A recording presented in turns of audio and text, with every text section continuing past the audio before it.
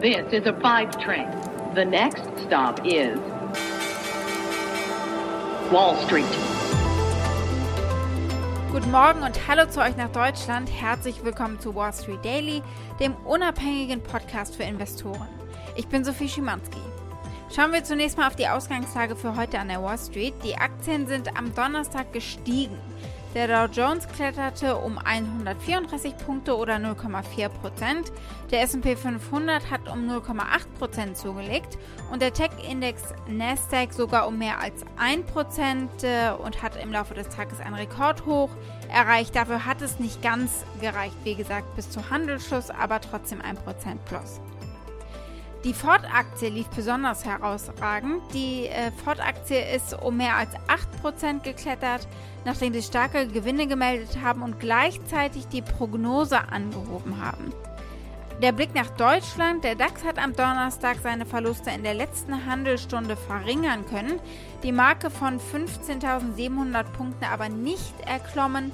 Der deutsche Leitindex schloss 0,1% im Minus bei 15.696 Zählern. Und damit geht's zu meiner Kollegin Annette Weißbach von der Frankfurter Börse.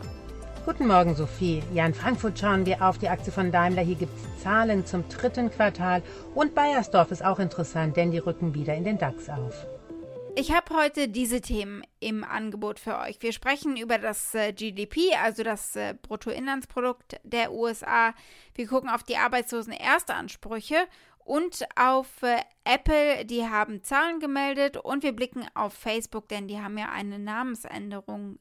Die Aktie des Tages ist Amazon, weil es da Ergebnisse gegeben hat.